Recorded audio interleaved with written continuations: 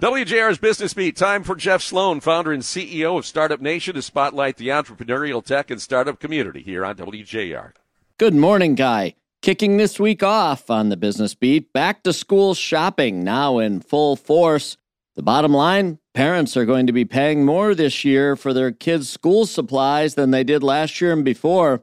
But while that likely will be true, there are degrees of having to pay more, of course, and to offset the effects of inflation, parents are simply being more diligent this year in hunting for bargains, according to new research from ICSC, that a trade organization that represents the shopping center industry.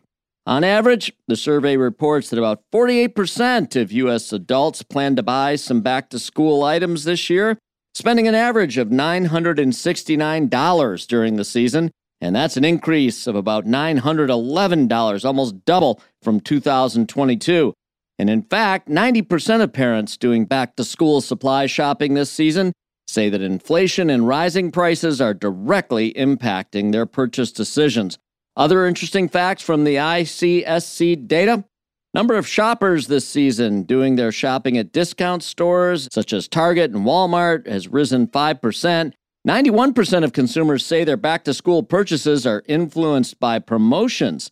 45% say they want to purchase items only when they're on sale, while 38% are seeking bargain brands only.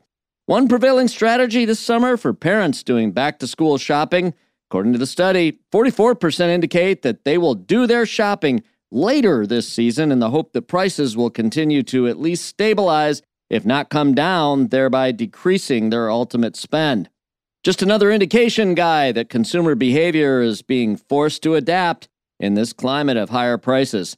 This segment brought to you today by Dell for Startups. I'm Jeff Sloan, founder and CEO of StartupNation.com, and that's today's Business Beat on the great voice of the Great Lakes, WJR.